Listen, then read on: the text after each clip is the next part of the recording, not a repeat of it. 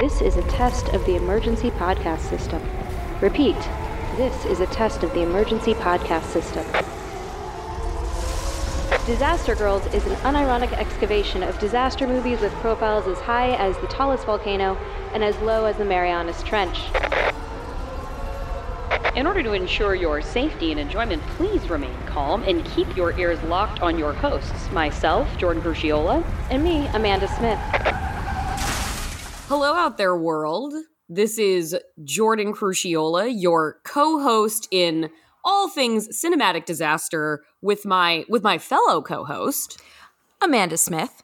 And today I am especially excited anytime we get to talk about an Australian movie. So I am especially excited today because we are talking about the to be determined 2007-2008 movie, unclear when the exact release date was, Rogue, which is a When Crocodiles Attack movie set in Australia that what an ensemble cast it has and what fun I had watching it. Yeah, no, this was a surprisingly large cast for such a small movie. It was quite the ensemble. It was quite the ensemble. And a fun and innovative use of, I guess erstwhile would be the term I would use, leading man, Sam Worthington. Yeah. Yeah, no, that was a fun one. Jordan, do you want to do a quick summary of what it was about? Yeah, Rogue, which is directed by Australian horror specialist Greg McLean, who has also brought you Wolf Creek and The Belko Experiment. It is about, it's funny, the Wikipedia describes rugged American adventure journalist Pete McKell. That is not how I would describe him, but we'll get to that. Yeah, no, well, Pete McKell would not describe himself as a rugged adventure journalist, played by Michael Vartan. Pete McKell seems to hate his job. Pete McKell admittedly hates animals.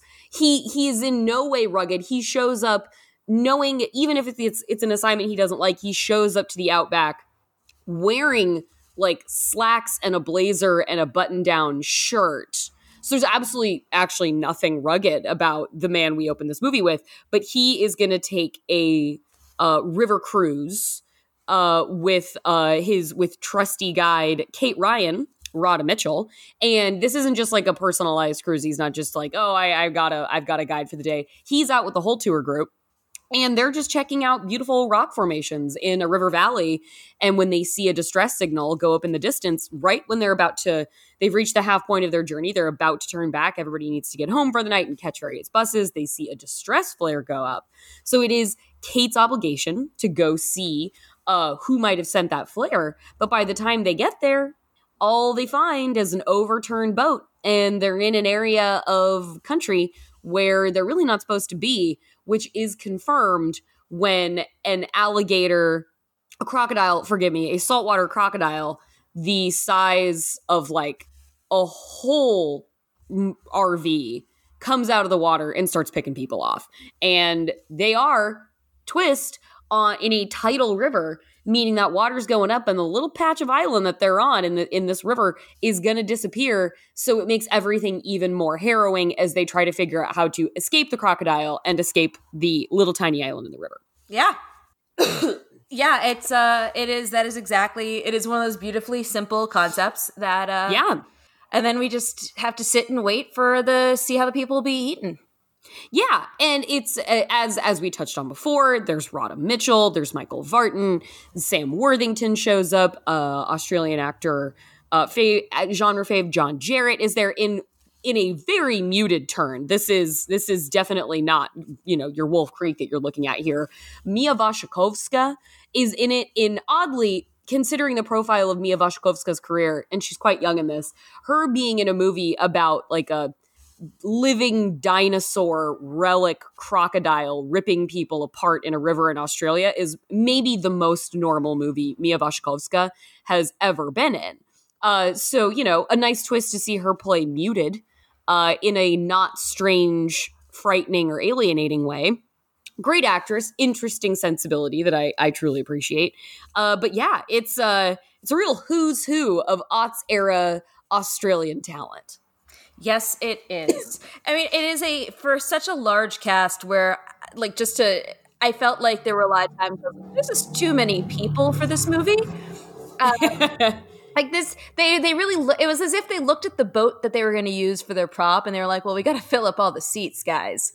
Right. It needed to be a popular river cruising day. It like couldn't be like a janky, this is just Kate Ryan and her boat taking tourists' cash. Yeah, it was as they filled up that boat, and I felt like because as soon as early on in the boat cruise, or I guess well into the boat cruise, the teenage girl is kind of sitting there, and she's been fairly quiet through the whole thing, and she sees the creepy man with the mustache in the back slowly dump out the ashes of a loved one into the water.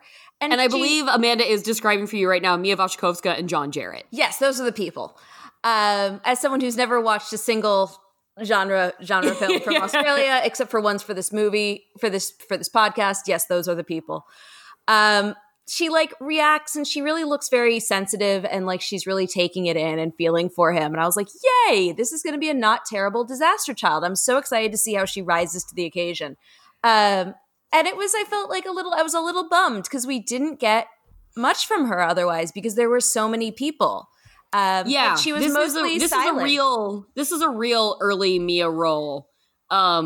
Which, if you're like, famously, she has played Alice in Wonderland in Tim Burton's Alice in Wonderland. That's who that is.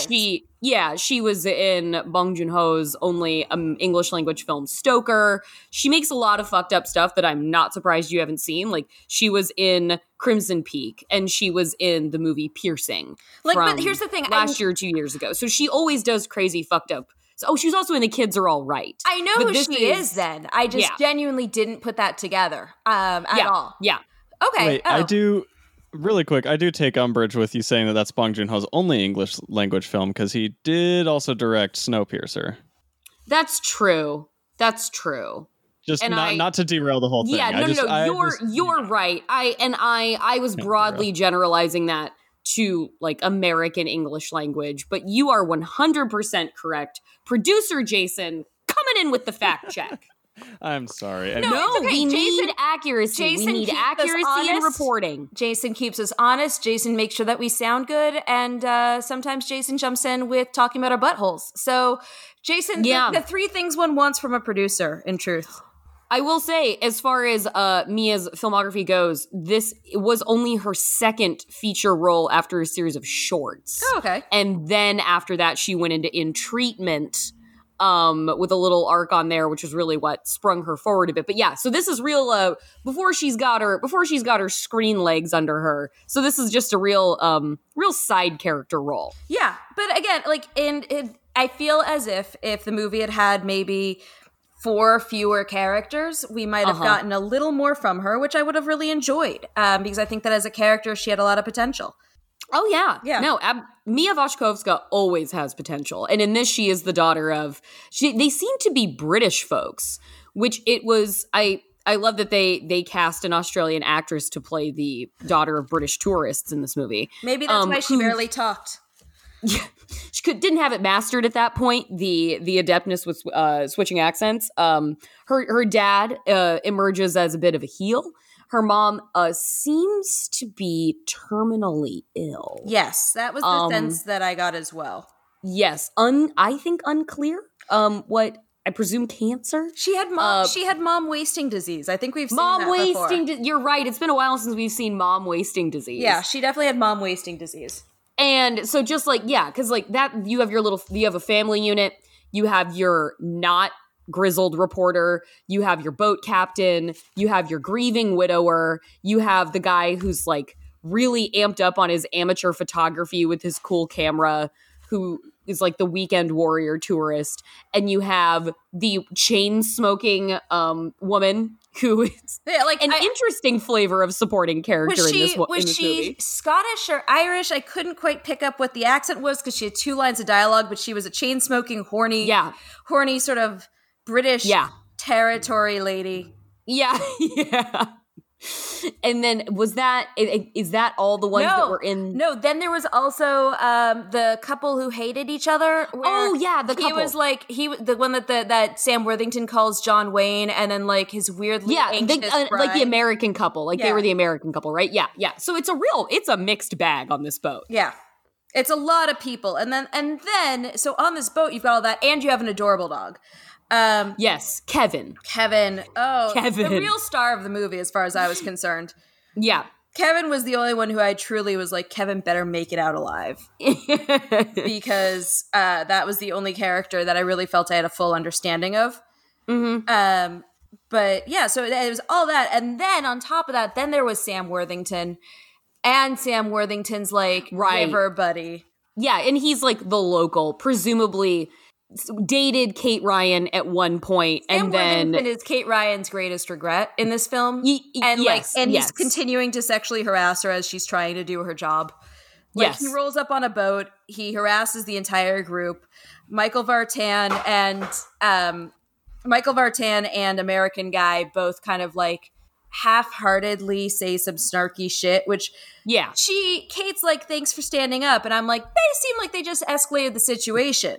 They didn't actually do anything to remedy the guy bullying her, like boarding her work tour boat and bullying her, like playfully but also menacingly. Yeah. All they did was poke at him. Yeah. All they did was like needle him.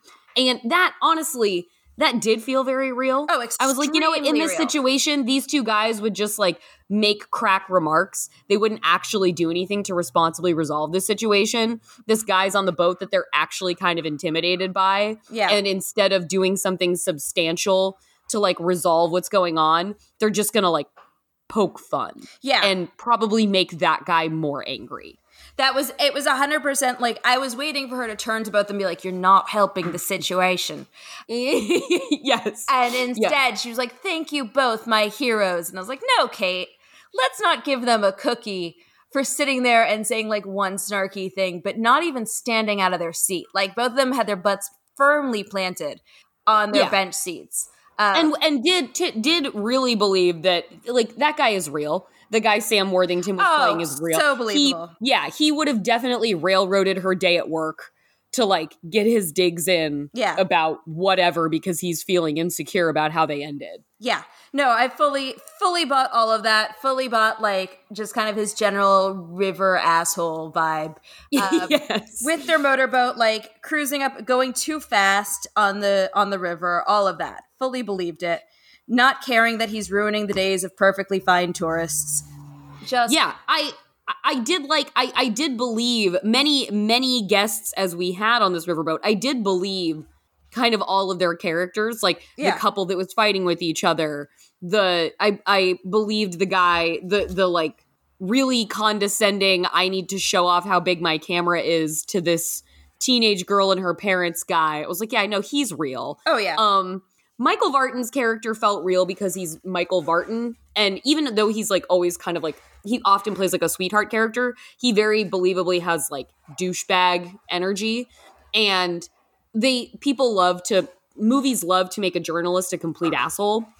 And I'm not saying that journalists, having been one for a very long time, are not often assholes. But in order to do your job in a very personnel-facing way, as we do, you can't just show up and be utterly disinterested in everything fucking happening around you. You do have to have a bit better people skills than he had. But like, yeah, for the arc, they really solidly leaned into dick-faced journalist in Michael Vartan's character.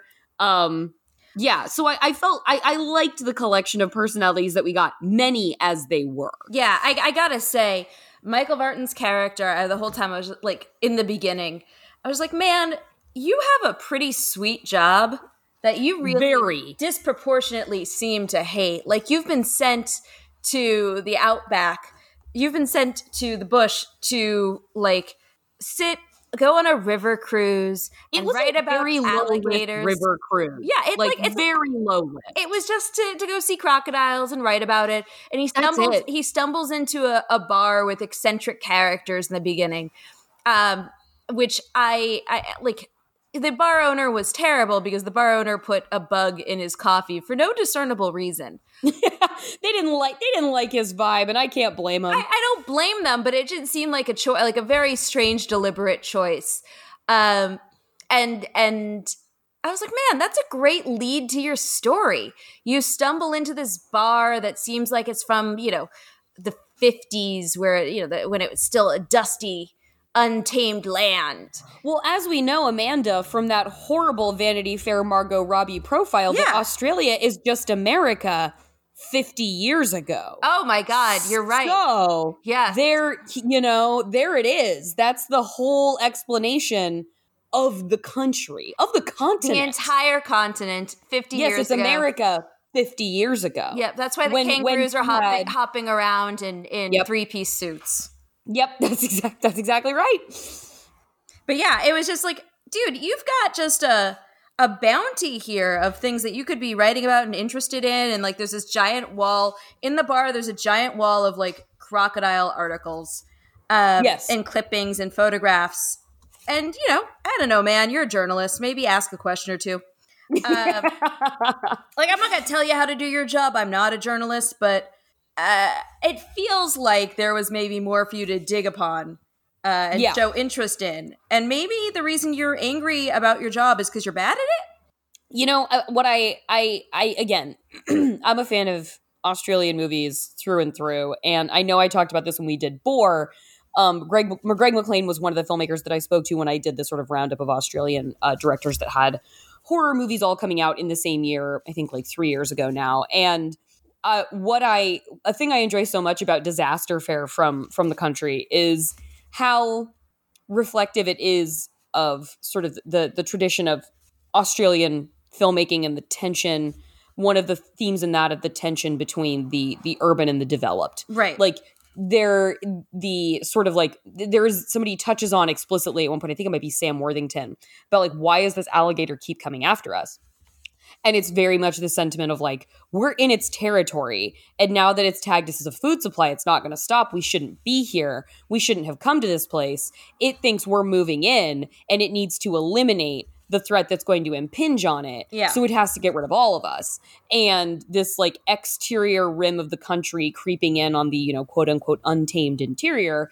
And then the also like seemingly like memeable reality of Australia where there are so many things that can kill you around every turn. Like I, just for fun, was looking up things that can kill you in Australia last night. And there's this photo of just like, presumably out in natural land, just like a series of trees.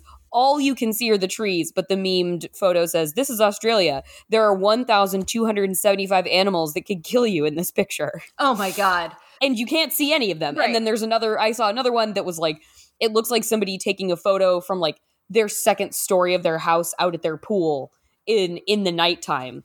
And next to the pool, there are like at least a half a dozen crocodiles and or alligators.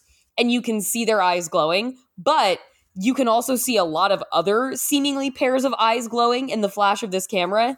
And the text overlay on it says, you can only see 1% of the things that can kill you in Australia in this photo. And so I love seizing upon that. Yeah. And giving us a giant fucking boar, giving us a huge crocodile bus. Need a different kind of license to operate the vehicle-sized animal in the crocodile in Rogue. Because I see that and I'm like, yes, this is the Australia that I have been told exists by the internet, where every animal is extra large and extra deadly. And what the fuck are you even doing here? Get out and go back to the city. Yeah. I was actually surprised when I was like, wow, the only threat in this movie is a giant crocodile. That is, right, yeah. That is almost quaint by comparison to my understanding of Australia. We could have used some giant huntsman spiders descending from God knows fucking where to make everybody's life even worse. Yeah, that there's no giant spiders or snakes that can kill you, or like a bird that can just suddenly, I don't know, crack open your head and eat your brains like a souffle. Like, I don't know. Yes. That's my understanding of Australia. I desperately do want to, I want to go there. I want to hold a koala, but I also am terrified. of the entire continent because they have spiders the size of my forearm, and I don't know that I trust anything that has spiders the size of my forearm. Like, it really, like, it's a fun thing watching a movie like this, again, particularly set in Australia, because you see it and you're like, yes, this fantastical sort of ancient crocodile that has been summoned because these people have gone into a place they're not supposed to go. And then like knowing that the spiders get as big as they do, really. I feel like if I was somewhere where out in the wild, I actually saw a spider that was mostly as long as my forearm, I'd be like, that's not real. Like, that can't be, we have to be in a disaster movie right now because nothing in my reality context tells me that what I'm seeing is real right now. Absolutely nothing is connecting, and what I'm seeing is a prop. It is an effect, and you know, I would love to go to Australia and know what the reality versus the special effect nature of nature is like there, because I can't fucking imagine it. I've grown up on the West Coast my whole life in the United States, and it's pretty tame out here. So, like, they have giant-ass bugs in Texas. We don't really have giant-ass bugs here in, like, California and Oregon and Washington. So, I'm utterly unfamiliar. No, we have politely sized bugs. We have respect. That's like, exactly every so often you see, like, one of those, I think they're, like, orb weavers or something, and they're, like, their bodies are about the size of a $50, and you're like, well, right. The thing that was haunting the thing that was haunting my entryway a couple of years ago. Yes, your pet spider, your guard spider. Yes. So we get those occasionally, but we don't, like, here in California, the things that'll kill you are like mostly the earth. Right, yeah. Just like acts of God sort of thing, and occasionally maybe a mountain lion. Yeah. It is truly like watching. There was never a moment in terms of the reality of it where I was like, no, that crocodile doesn't exist in Australia, because it's got to be there somewhere. Yeah, and the fact that as they're cruising up, there's like an Aboriginal painting of a crocodile on the wall, right, suggesting that this is a land where have been for eons very, very unsettlingly large crocodiles. I was like, why wouldn't giant Australia, to me, in my head, is sort of Skull Island from King Kong. So why wouldn't there be a 30-foot long crocodile? Like, sure. And you know, I was really in this movie, I was really rooting for the crocodile. Okay. Like, I felt that because I was like, you know what? You came to his house. Yeah. It's not like Crawl where they came into their house. Yeah, sure. It's not like Boar, where, like, yes, like, infringing on the natural world and, like, urban expansion, like, that, totally that. But, like, they go past this threshold, and, you know, Kate's trying to do the right thing and is like, oh, this flare's gone up. I have a duty to go check it out. Totally believed that most of the people on the boat would be like, actually, you don't have to. Yeah. And it's like, no, if somebody sent that up out in this area, they're probably fucking desperate. So, yeah, no, we definitely do have to go check that out. And, like, she knows she's going somewhere that she's not supposed to. And it's not even like this is an alien landed in our world or some, like, mutant hybrid that, like, has no place in our natural order or something, and it's a malignancy. This is just a giant fucking crocodile. And it had its home, and you showed up in its house, and it's, like, probably pretty pissed off that people are threatening it these days. So I was like, you know what? I don't want you guys to die, but I also, like, get what he's doing. Yeah. This isn't the shark in the store from that movie we watched a couple months ago. Was that Bait? Bait. Yes. This was not the shark in the store from Bait 3D. If someone goes into your house, and you're a crocodile, you don't ask the person to leave, you eat them. You're a crocodile. So, like, shit had to happen. Yeah. You know, it's and funny, I did not want Michael Vartan fighting a fucking crocodile. No. I wanted Michael Vartan eaten by a crocodile. Yeah, no, the whole time I was like, oh, I hate that the square-jawed white guy is going to be our hero. Because I was just like, I have no interest in it. I was more, anybody, I was like, okay, give me Kate, who clearly has a backstory that I was very curious about that we didn't really get. Yeah. Because, like, okay, what do we know about Kate? Kate drives a sort of like dilapidated riverboat thing. Kate never left her area. She says seems to work for her dad. Yeah. Like she's like, my dad will, get concerned if we're not back on time. So like it's a family business. Yeah. She's never left the area. Like she's clearly knowledgeable, but not, doesn't seem to have a scientific knowledge of the area, or doesn't seem to really have be like, I'm a crocodile specialist or anything like that. No, she's a local specialist. Yeah, she just kind of hangs out and drives she basically is the Jungle Boat cruise guide all day long. With a pre-written script, and just goes up and down and does this. And so I wanted to see Kate come into her own, versus what ends up happening, which is that we lose kind of the thread of Kate in the last act. To really get full Michael Vartan steely-jawed heroism, which was not necessarily... Not believable in the fucking slightest for me. No, I didn't see him being brave or survivable particularly. And also, I feel like an interesting thing, like Michael Vartan's character in this movie is not a bad person. No. But he's kind of a shit. And he sort of stays a bit of a shit the whole time. Like when everybody starts to when they've had to beach, because it's amazing. The crocodile attacks in this I love. Like first it grounds their trolling boat. Then when Sam Worthington and his friend are out on their joyride and they see these tourists who've been beached, first they don't really understand what's going on and they're just kind of making fun of them. And then once they realize something's happening, Sam Worthington's buddy is like, wait, what happened to the boat?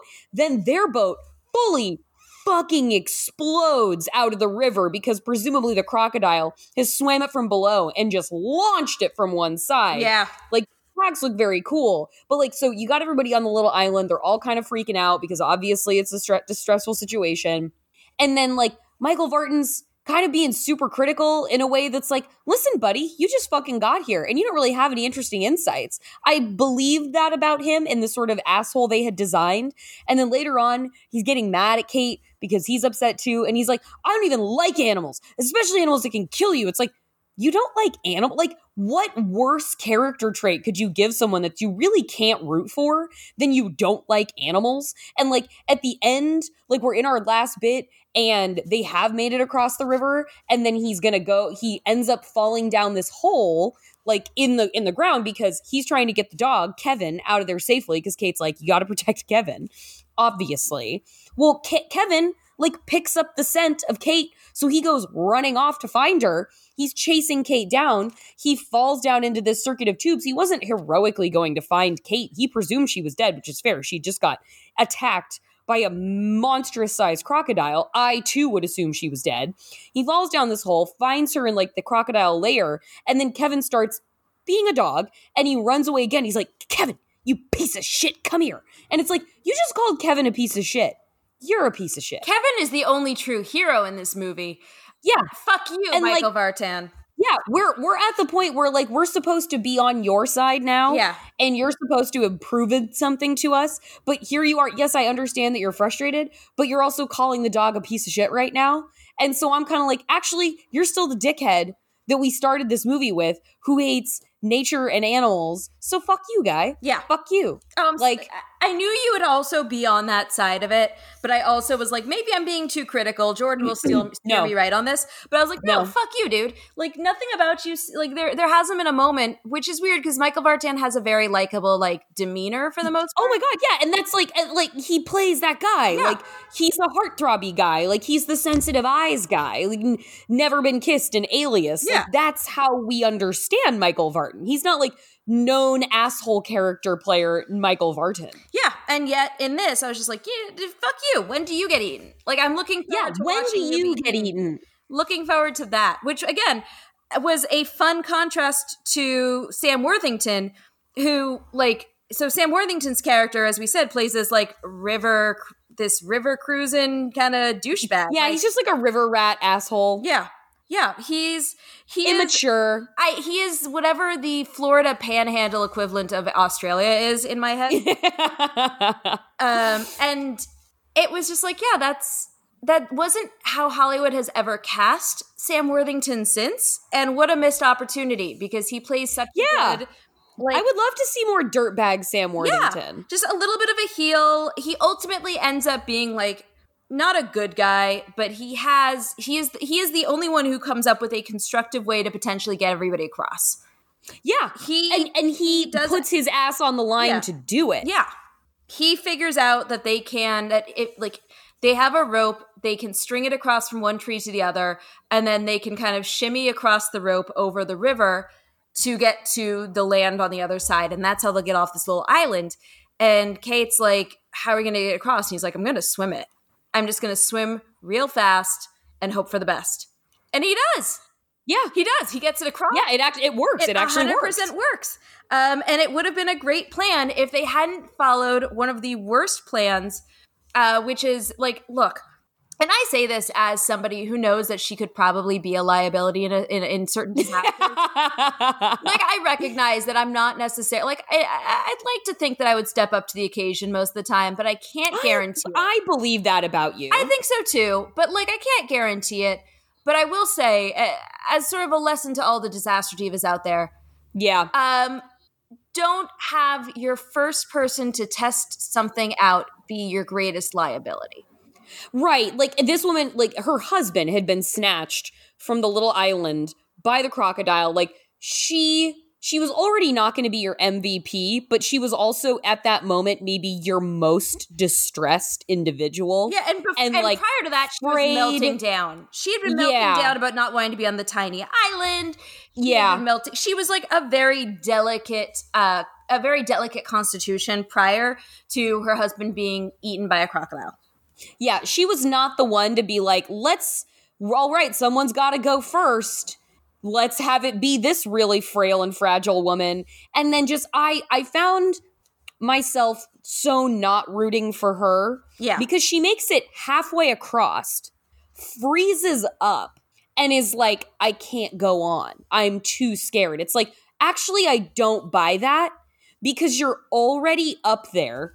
You've already gone far enough on this rope to prove to yourself that you can go this far. Yeah. You are at the second half of the journey now. That person who was that afraid would not have been able to get on the rope anyway. Right. They would have had to have been the last one across. Come on, you can do it. Everybody yelling at them from the other side. We're going to get you. Don't worry, we've got you. That person does not go first, make it halfway, then lock up unable to continue when nothing disrupted her progress. It's not like the rope gave way a little bit and she had to grip for dear life. It's not like the crocodile was biting at her ass from the water. She just fully fucking stopped. And I was like, I don't buy that. That person would still be on that tiny fucking island. They wouldn't lock up it was too contrived in its suspense. We could have had the rope crash down because things were just getting because it was not a strong enough branch. We could have had the crocodile jump up and start snatching people off the rope. I didn't like that as a believable moment of tension building. Yeah, I fully agree that it was just, she decided that she was too scared to go on and stopped at the scariest part of the whole journey. Scariest part, yeah. I would be moving so fast. I would be walking on top of that rope. I'd be moving so fast. Because you have stopped at the scariest fucking part. And it wasn't even like she was like, I'm tired, my hands hurt, nothing. She was just freaked out and froze. And I definitely the whole time was like, well, you know what? All of you, the joke's on all of you for sending this genius across first. And then, of course, yellow shirt dad.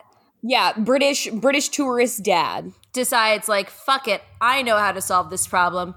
I'm just going to be a British tourist about it. Which, I know the Brits have a reputation of, being, polite and proper and not having their emotions on their sleeve. But I will say a British tourist man is top 5 biggest assholes on the planet. Okay. I'm just going to go out there and say that one. All right. I just don't know enough. I don't know enough. I feel like it's a safe bet to say that, if only because, Well, I feel like I've gotten in multiple fights with like random British tourist men when I've traveled. But beyond that, I can fully agree with you. Like, right? Thank you. It like riles up the imperialist blood a little bit, and suddenly they get very like, why aren't you acquiescing to the needs to my needs? And you're like, well, because there's other people in the world that you can't conquer. So the fact that he immediately was like, fuck it, we're getting on the rope, and everyone's like, the rope. Well, and regardless of it, he was being aggressively male about it. He was being a total fucking guy and being like, oh, this woman is not going to hurt my wife and my daughter. It's like, do you realize, what are you going to do? You going to shimmy out on that rope and fucking stab her and drop her in the river? You think you closing in on her was gonna with help? more weight and people on the rope is what is going to get her ass moving right now? And I would like to think that, again, that woman wouldn't have been on that rope in the first place because she would have been too scared. But like, if other people did start coming behind her, I mean, fear is irrational, but also in that moment it would be like, you have people behind you and one of them is a child. Yeah. And also this is putting you in greater peril if you stay and let this rope weigh down and possibly collapse. It just, her continuing to stay still felt stupid. Him insisting that he was going to take his daughter across and, like, I don't know, light a fire in that woman's ass was going to get her moving was believably stupid. But like, once he was out there, it was like, yeah, how the fuck did you think this was going to end? Now there are 3 of you on a meager rope line. Yeah. Like, I also will say, like, he was in the lead, so no one had to put the daughter up on that rope. No. That didn't have to happen. In terms of the reality of it, like, yep. What was he gonna do once he's on the rope and he looks back and he's like, why isn't Mia behind me? Nothing. Right. He's on a fucking rope. Let him go. Yeah. I was surprised. So anyway, obviously the rope breaks because there's 3 people on a rope suspended and it breaks and they fall into the water and the crocodile gets anxious woman. And father and daughter, a relief to all of us. Yeah. And father and daughter make it back up on shore. And I was like, oh, wow. I really thought that he would bite. Like, I didn't think he'd make it. And that was one of the few times in this movie that it actually got me. Where I was that one got me. I was not expecting it. I did not see it coming. And then he gets eaten. And I was like, oh, shit. Okay. But I did love that before he died, he realized what he had done and he looks up at Kate and he goes, I'm so sorry. And she doesn't say it's okay. She just kind of sneers at him. Yeah. It's like, yeah, you're not forgiven. And now you're fucking dead. Yeah. It was good. He got the death he deserved. Yes. Weirdly, in general, what I will say is, what a stealthy crocodile. Oh man, like, for its size, Jesus. Like, not only for it, like, it was definitely that situation with boar where we'd be like, does the boar apparate? Like, how coming? Likewise, like, this crocodile could just, I mean, silence the air around him because the water doesn't even, you don't even hear like a rush of water as he lunges out. You don't hear snapping of jaws. You'll just suddenly, like, a character will just disappear. Yeah, the first husband, the guy who disappeared first, there's not a sound. Everybody just turns around and he's gone. Which was a bit like, no, I think at least they would have, like, that guy would have screamed. Like, he didn't, like, even if he bit him on the face, you would have heard something launching itself out of the water enough to grab and pull a grown man by the face into the water. Yeah. If he had bit him anywhere else, that man would have screamed. But he silently disappears, leaving not a ripple in the water behind him. Yeah, I had to rewind because I was like, where did he go? That seemed a bit far-fetched for our gigantic prehistoric friend. Yes, it was just, in terms of the reality of it, that was one of the few places where I was like, not buying any of this. Like, didn't he dies silently, Sam Worthington dies silently. Because it didn't need to be silent to be scared. Like, where the fuck were they going to go? Yeah. That thing could make as much of a scene as possible. And all these people are still trapped on this little island with diminishing real estate. Yeah. It doesn't have to sneak up on them. They're fucked. Yeah. So, like, we didn't need that part. And we also, my microphone. And also, it's not as if, because, like, they save a lot of the budget for the crocodile itself for the end of the film. Which I appreciated. Like, I appreciated how much we got of Crocodile Final Showdown. But these are not things that would have been effects heavy. Like this is Foley. No. This is having an intern in the water splashing around. Right, like, yeah. We don't hear the sound of the crocodile. Yeah. We could have done that. There could have been a few things that could have given us a better sense of like, oh, there is a crocodile. Yeah.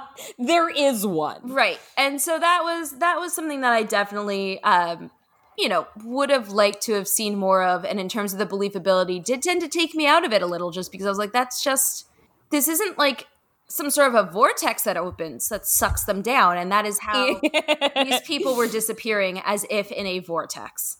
And I did love, though, again, I always got to look for it in any kind of crocodile alligator movie. I think it is when Kate gets snatched out of the water. We do see the roll. Yeah. We do see the grab of the prey and the roll underwater by the crocodile, and that was extremely satisfying for me. I did think as soon as it happened, I was like, Jordan will be so pleased. Yeah, you've got to have the roll. It even does a funny land roll. Yeah. When we meet up with it again in its little apartment, in its little underground cave, where it's stalking around, it's, wandering around its little recess underground, and it's pursuing Michael Vartan at one point because he's fallen down the hole and he's going to save Kate, and it's pursuing, and it just rolls its body around on the stone, and I was like, well, look at that's cute. It is. It was sweet that it's it was just that little sweet, oh, buddy. It was almost playful. You're just hanging out. You just wanted a friend. I see now. Sadly, it does claim Kevin. I know. And the one true hero's death in this film is Kevin. And yeah. I gotta say, if Kevin had to die, because the whole time I was like, if Kevin's gotta die, I'm gonna be really mad. And I was glad that it happened off screen. Me too, yeah. I was glad they didn't end up using him for bait, which was the original plan. Yes. Because I was like, lady, I don't care if you have cancer or mom wasting disease or what. If you really think that using Kevin is the best plan for this, I'm going to travel to Australia and hunt you down. Yeah, yeah. But Kevin got a hero's death, and I appreciated that it was a choice he made, that he didn't get eaten by the crocodile because he was on the river's edge, which I was really worried that he was going to just get snatched. No, he ran deeper into that cave. He ran into danger, and he did. A braver dog than Michael Vartan's character could have hoped to have been. And again, at that point, I'm so unimpressed by Michael Vartan, and they're in that cave system, and he's avoiding being bitten, but and yes, we allow for you must allow for exceptions in a movie like this and in action movies where there's punishing violence and people keep getting back up. But when that crocodile lays out Michael Vartan with its pure muscle, gigantic tail, and thrashes him against a stone interior wall of a cave, every bone in his body would have been dust. Oh, yeah. That he didn't even have a limp was fuck no, man. Either don't have him get hit or have him register the hit, because he gets tossed twice by that alligator. This thing is a crocodile. This thing is fucking huge. They are so strong. The impact of the tail alone would maybe fucking cut you in half. And then to get thrown against a stone wall. Again, I believe in the power of adrenaline, but the spotlessness with which he rebounded from that was come on. This is bull. He's not as strong as the crocodile. No. And the there's just no world in which he would suddenly become the superhero character that he becomes by the end of it. And yes, it was by necessity, but it was still fine. I loved when his thumb got bitten off. I did, yes. He's backed into a part of the cave, the crocodile snapping at him, and he's trying to hit it away, get out of its way. And just it just gets half of one hand clamped in its big ass crocodile jaws and just rips off half his hand. That was great. That was a real Greg McLean moment. That was and deeply believable, and I'm glad that he walked away with more than just a couple of artful scratches on his face. Yeah, and a dirty shirt. Yeah, no, there was some damage to him, and I appreciated that. Just going back to Kevin the dog for one more second, because my dog barking reminded me of it. Believability wise, don't believe that she'd bring a dog on a river cruise. Like, I just don't. I do believe it. I mean, I believe it, but I also think it's a bad plan. Like, as someone who brings her dog like a lot of places, and I bring him a lot of places. He is my companion on most things at this point in life.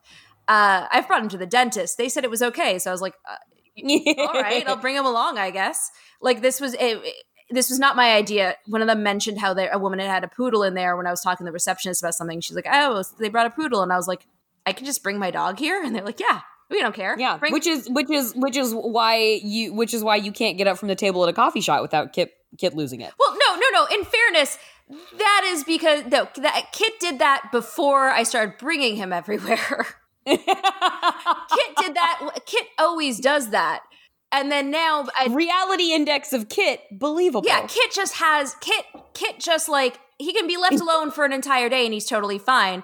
Kit has a deep fear that for some reason I'm going to abandon him in a public space. And I'm like, dude, what do you think is going to happen? Like, I've left you alone so many places. Why do you think that's what's going to happen? Anyway, so I feel like your cultural experience of growing up in Beverly Hills of Los Angeles is different than growing up in an outback territory of Australia. I agree. I just think that if you have the degree of attachment that she had to Kevin, where it's not just, it's clearly not just a working dog. He's like her companion. I'm just saying it might not be a place where you bring your dog where there's dog eating crocodiles. Right. In her years of doing this, her precedence is that they leave it's an extraordinary crocodile. True. And knowing that like my sister and her husband, who both work in agriculture, they take Kimber out, their dog, during like harvest season, and he's running out in the fields with them. It's a very I think it's a very nature people thing to do, is to just bring the dog. See, Jordan, I'm not codependent with my dog. I'm a nature people. Yeah, you are. You're in the wilds of Los Angeles. In the wilds of Los Angeles. And I'm like, come on, companion, let's go. Which, like, many people in the little town I grew up with would consider the Los Angeles to be the wild. It is. It is deeply the wild. Yeah. So that's not even a stretch of the imagination. We are, we lose Kevin in the caves. Yeah. It sucks. Inexplicably, Kate is still alive. She's got a bad bite in her calf, but her torso seems to have been torn open, and I don't know how she's still breathing. I didn't want the crocodile. I didn't want this extraordinary creature, perhaps singular, perhaps common to Australia, gigantic dinosaur crocodile to die. And I didn't want Michael Vartan to be the one to beat him, but super cool how it does end. Great death. Great animal death right there. Incredible. Like, Michael Vartan has just like a big log. It gets bitten by the crocodile, so it has a jagged edge. He's beaten at this point. He's a little weak. He's backed up against a stone, and the crocodile comes lunging out of the water at him, and he dives at Michael Vartan. You don't see a human being. All you see are jaws around a stone where there is presumably a man between the mouth and the rock, and he's just gone. But because he can't close his jaws, because his jaws are around the rock, he's just like gnawing at space. And that's when Michael Vartan stabs him through the head with the log that he has in his hand. But he is fully consumed, just wrapped up by the open jaws of a gigantic alligator. Yeah. It is pretty great. He gets heavily tongued by the crocodile. Yeah. He is just sitting in the gaping maw of a giant crocodile. It was cool. It was a really good, because it was good. You always wonder when you're watching this, there's always, like, with a disaster movie, your answer for how are they going to solve it is like 90% of the time we're going to bomb it. So fine. Yeah. But you always wonder with a giant animal movie, how are they going to stop it? Because it's always something unique. Yeah. And I really enjoyed that in this case, it was just giant fucking spear through the head. It just using the land around him. I really enjoyed this as a solution to the giant animal problem. Yeah. And at that point, then once he pulls himself out from the jaws of the crocodile, he goes and gets Kate. They leave the caves. Everybody else who has survived has made it to a spot where search and rescue has come to find them. I really appreciated that there wasn't like a love story planted between Kate and Pete. I don't know, is that his name? Pete? Michael Vartan. And like, it wasn't like a, hey, maybe I'll come visit you in Chicago, or maybe I can stick around, you know, the territory for a little bit longer. It was like, no, Kate knows that she's glad you saved her life, but also you suck and she wouldn't date you, so let's just call this off. Yeah, no, it was definitely like, well, that was a traumatic experience we both shared. Let's never speak of it again. Yeah, as she's life flighted away. Yeah, definitely appreciated that. Definitely appreciated there was no tender moment between the two of them. I really liked that. And and that was, like, on the whole, a mostly believable movie. In terms of the reality, like the relative reality of it. Like I felt like it. Yeah, I was in. Yeah, if not for the Michael Vartan of it, I feel like he was a central part of my disbelieving. But the movie as a whole, I was very on board with. Yeah. If you just cut him out entirely and make it about Kate versus the crocodile, like, fuck, exactly right. Give me that. Yeah, that's exactly right. Extraneous male, extraneous bad journalist. Yeah. I think that takes us to the end of our reality index, which does throw us in to a new segment of our podcast where we have a promotion to deliver to you guys. We have some Spawn that we need to share with you. Oh, we want to share with you. This is I'm excited about this one. Here's the thing. I'm excited we have a sponsorship thing. Yeah. That's just kind of cool on its face. I legitimately love the company that we're going to be telling you about right now. And so I'm gonna give you the role here. I'm gonna say, folks, do you love movies? The good ones, even the bad ones everyone told you not to like? It sounds like Super Yaki is the place for you. And I say this as somebody currently wearing a Super Yaki shirt. The team at Super Yaki loves movies, so much so that they've dedicated every waking moment of their life to bringing you top quality merchandise to showcase your love from them. From super soft t-shirts advocating for the immediate production of a third national treasure to comfy sweatshirts that serve as a call to arms for all those in support of making Judy Greer America's lead. They even have pins of some of your favorite directors like Sofia Coppola and Jordan Peele. Super Yaki joyously brings you tangible love letters to movies and filmmakers that you can wear with pride. I say that as someone who's written and directed by Rian Johnson's shirt is currently in the wash. Yep. Plus, the team at Super Yaki screen prints all of their apparel using eco-friendly, 100% water-based inks and ships with compostable poly mailers for an environmentally friendly alternative to online shopping. And as a special gift to you, listeners can save 10% on their order with code SUPERFRIEND. That's going to be all caps and no spaces at checkout. If the spirit moves you, and it should, Disaster Divas, find them at superyaki.com. Let's watch more movies. And that is Super Yaki, super normal, SUPER, Yaki, YAKI, superyaki.com. And truly, I have at this point, I think I have a half dozen Super Yaki things at this point. Andrew, who runs the enterprise, it used to be a part-time operation that he did. Now it's full-time. He's a really kind person. If you're going to support an upstart little pop culture centered like clothing brand, Super Yaki's pretty rad. So thank you for joining us for that moment.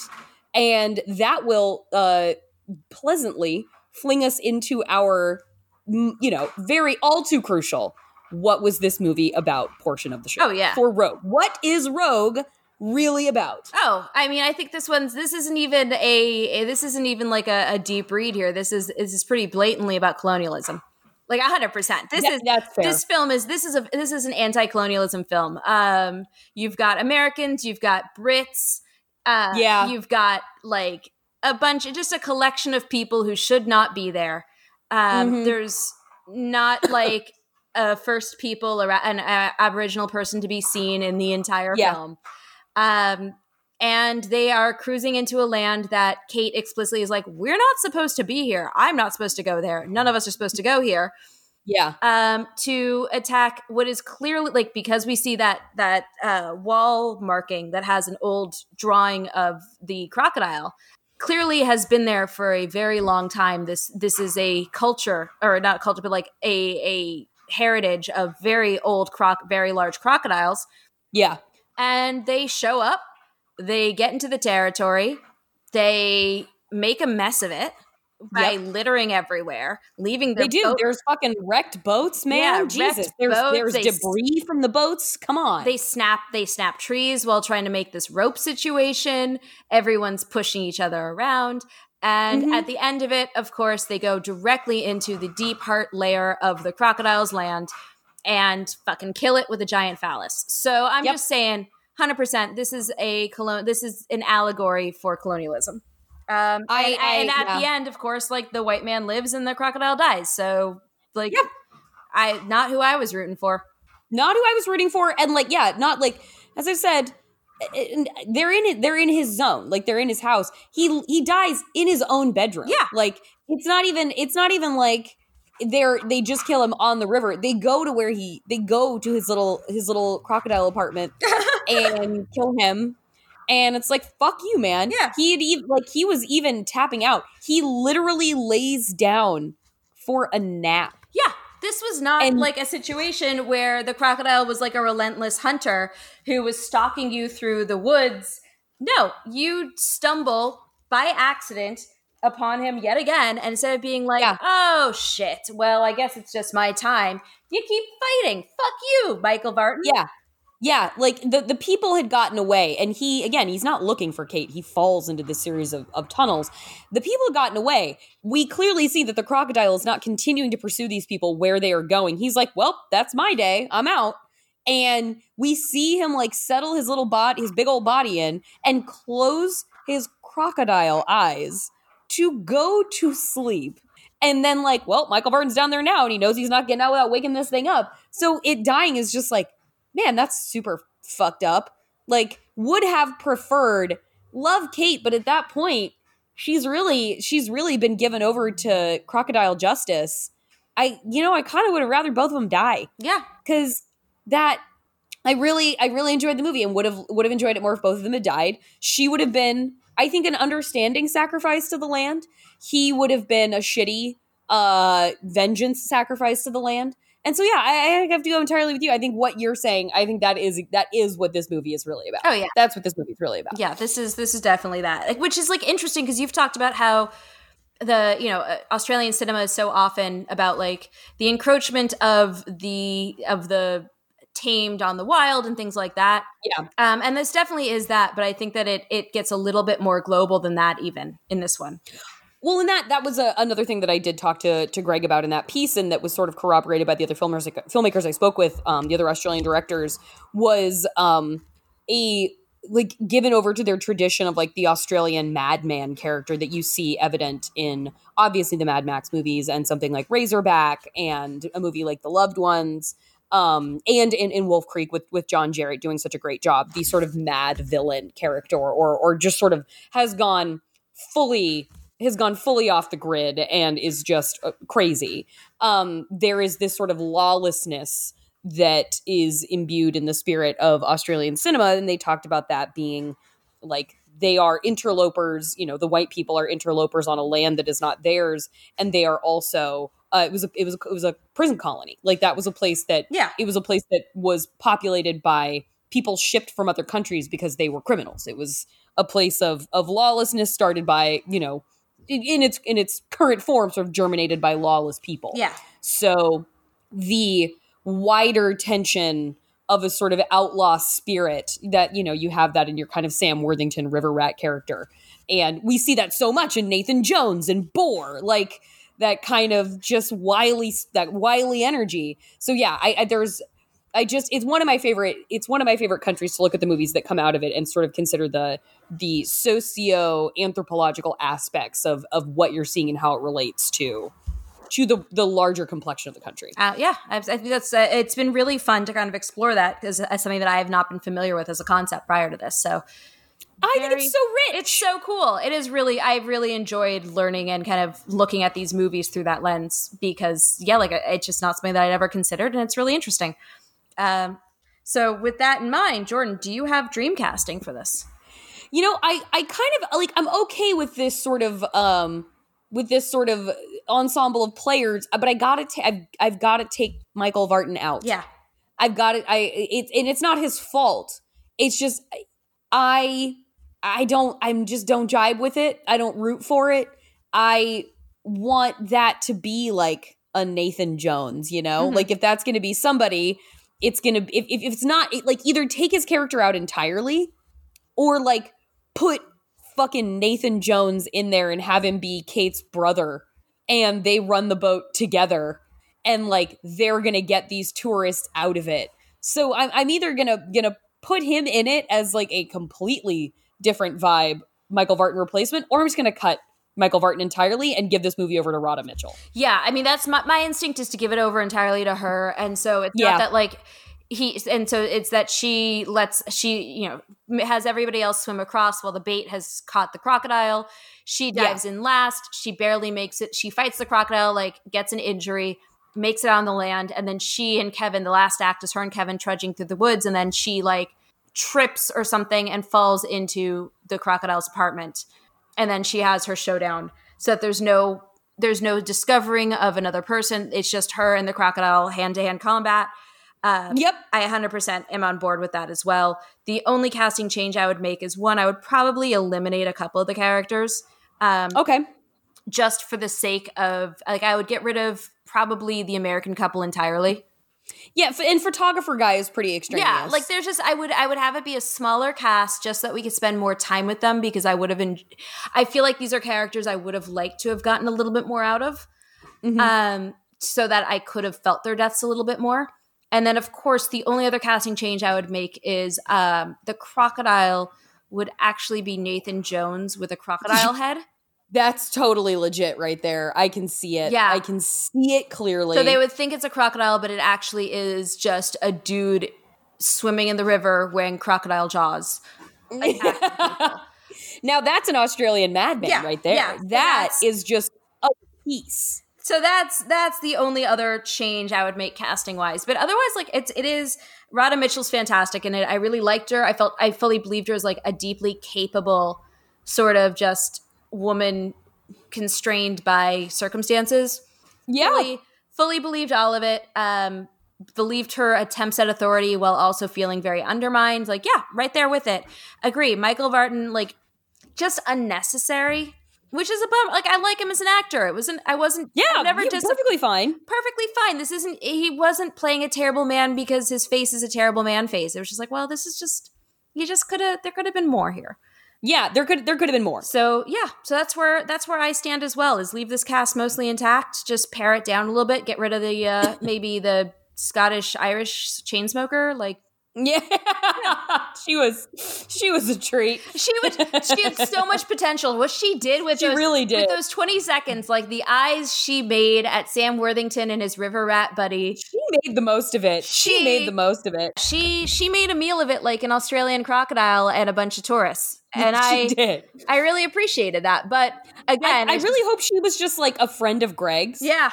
And he was just like, hey, I don't know her name, but I'm going to call her Patty. Like, Patty, come to set. Like, you want to be on the boat? Like, you can totally do this. Like, maybe she's a total cut up in real life and he just knew that she would be a good fit as this idiosyncratic chain smoking kind of like wild, kinky haired, like Australian riverboat tour guest. I don't know. Yeah, but she had a Rebel Wilson. She had a Rebel Wilson vibe to her, like an early Rebel Wilson vibe that I really, but without being so knowingly Rebel Wilson. And that's what I really enjoyed. Right. It was a very naturalistic Rebel Wilson vibe.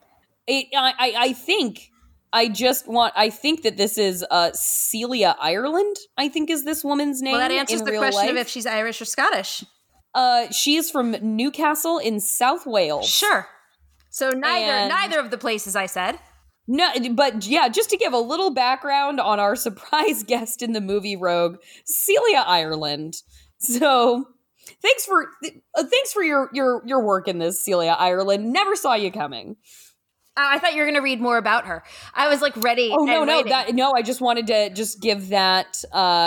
She is apparently best known for her roles in the long-running Australian medical drama series. So a frequent, I guess, Australian performer. All Saints as the character of Liz Birdsworth. Oh my God. As the character of Liz Birdsworth in the Australian award-winning drama Wentworth. Okay, so just going forward, if I ever become famous, I'm definitely checking into hotels as Liz Birdsworth.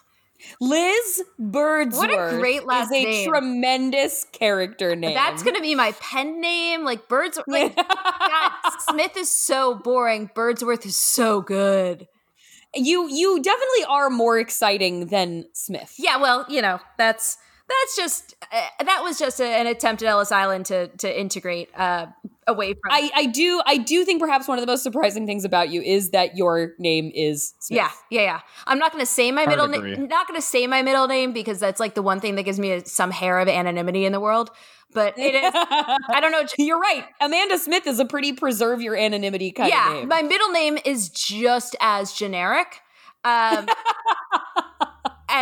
I can tell you that later, Jordan and Jason. But it's equally as generic. I have the most white, like bland, just nondescript name. You would think that my family had come from like Upton upon Upton.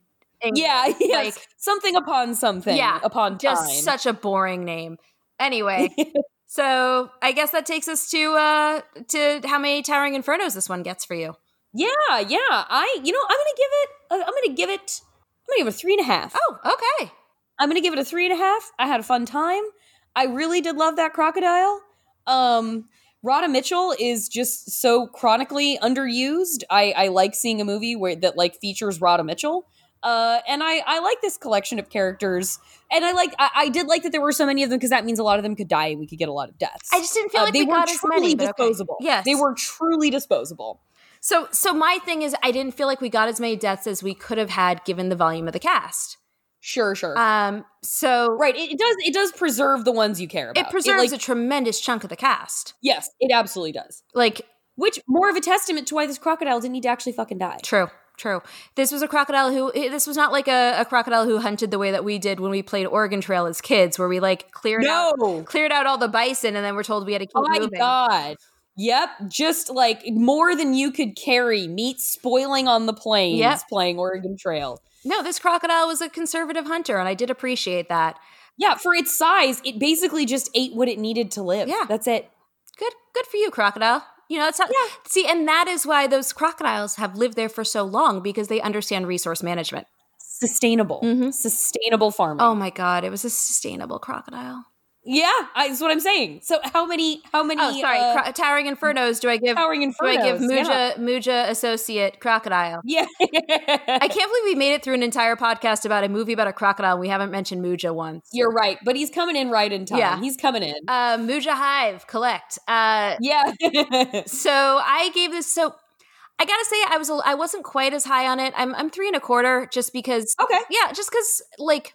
I did feel like there were a few too many cast members, not enough deaths compared to the number of cast members.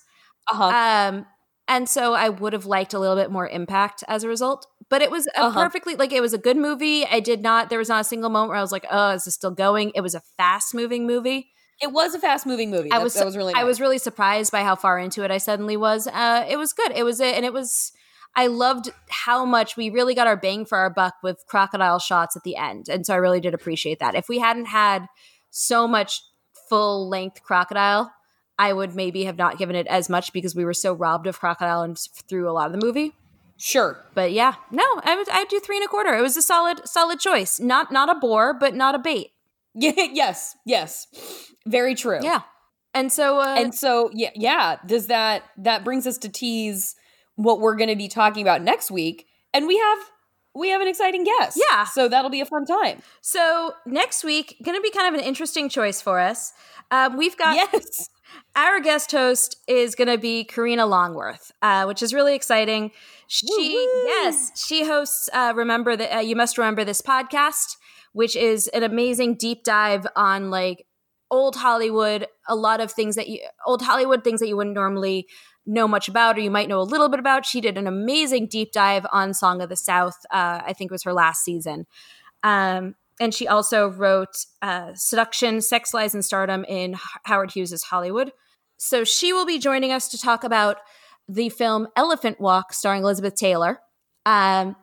Elephant Walk, which neither Jordan nor I really know anything about, except that it involves like Elizabeth Taylor going to India, and that is available for rent on all the major services. So you've got your YouTube, your Amazon, your Google, wherever you'd like to rent it, you can. And that's going to be, I think, really fun. Going to be a big departure for us to go to something. Yeah, a Paramount Pictures classic. Yeah. Of dramatic cinema. Yeah, I feel like this is going to be a little bit of like a little less, not a towering inferno, going to be a little bit more prestige. And I'm really excited to talk about it with Karina, so that'll be cool. Yeah. And Jordan, where can we find you? You can find me in a handful of places at the moment. You can find me on Twitter at Jorcru, JORCRU. You can find me on Patreon, patreon.com/Cruciola. It's been a light month. I apologize for those kindly paying me.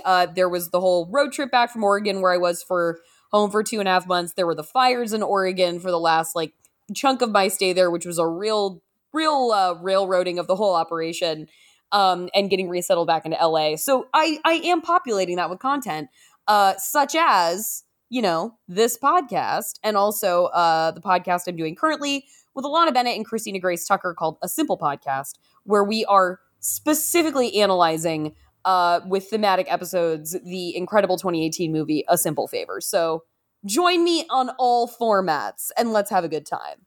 It's a great one. It's just it's great. I mean, I love A Simple Favor, and the fact that you guys are deep diving it with the level of enthusiasm you are is just fantastic. Thank you. I appreciate that, and I too feel great about it. Yeah. And then Jason, can we find you anywhere? Oh, yeah. You can find me on Instagram and Twitter at Jason Halftones.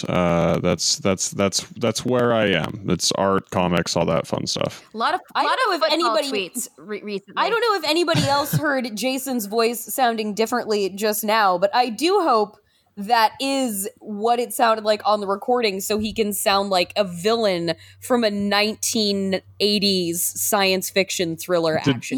Did my voice sound way different? You sound deeper, and then there's like a weird clicking sound underneath it.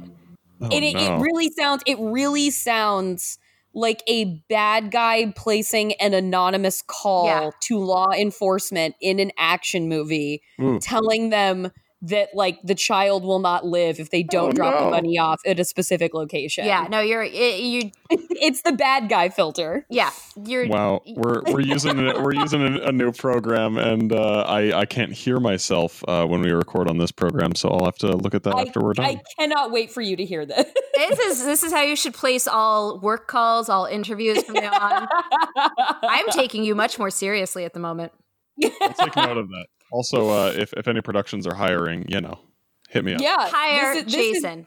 This is Jason's real voice. He is available for VO.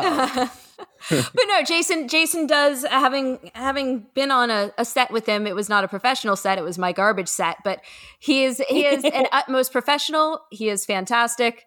Hire him to do sound, post-production things. Hire Jason. I'm assuming that we have nothing but industry professionals listening to this podcast. This is all inside baseball, people. Yeah. Definitely. And then you can find me. I'm Amanda R. Tubbs on Twitter. Just being dumb about baseball mostly and social justice issues, and just whatever thoughts float into my head at any given particular moment, because I spend too much time on Twitter. And also, if you haven't heard me talk about it, I have a book of kind of illustrated microfiction that is a mix of sort of like Inglourious Bastards meets baseball, in which a baseball player fights Nazis in the 1940s Germany and then also plays baseball for the 2017 Dodgers. And that's available on Amazon. It's called Le Renard Argenté, and that is a good thing. Ryan Johnson has said that he likes it, so, take that as you will. Yeah, take that endorsement. Yeah, I would say also the sports people who have said it, but honestly, I'm assuming no one who listens to this podcast is going to know what a Keith Law or an Adam Amin is. So I'm just assuming that's not a big crossover audience. Sure. Well, hey, we might be making new friends with some Elephant Walk next That's true. Week. We're gonna get a whole new fan. We're gonna get a whole fan base of people who are gonna be like, "Whoa, you guys watch nothing but trash." we were under the impression of something otherwise. Yeah, we did not expect Liz Taylor. Yeah. And then of course for the podcast itself, you can find disaster_pod on Twitter. You can find disastergirlspod@gmail.com. We're on Letterboxd as well. I have done a really good job of like actually curating, making sure I keep track of what movies are upcoming. So if you're like, hey, are you guys going to talk about this movie? Just check it out on Letterboxd. And we're Disaster Girls on Letterboxd as well. And rate and review. You know, we guys, unfortunately, we didn't reach, it's the end of September, and we didn't reach 75 ratings and reviews. So we're not going to get to see Jason in his a reprieve. A goth skater child best, unfortunately. So that's a bummer. But hopefully we'll, you know, maybe start thinking of ways to get you guys to write like one more review for the month of October. So do that. Bully your friends. And we'll see you. Bully your friend. And we'll see you back next week for Elephant Walk. We will see you then, guys. Thank you.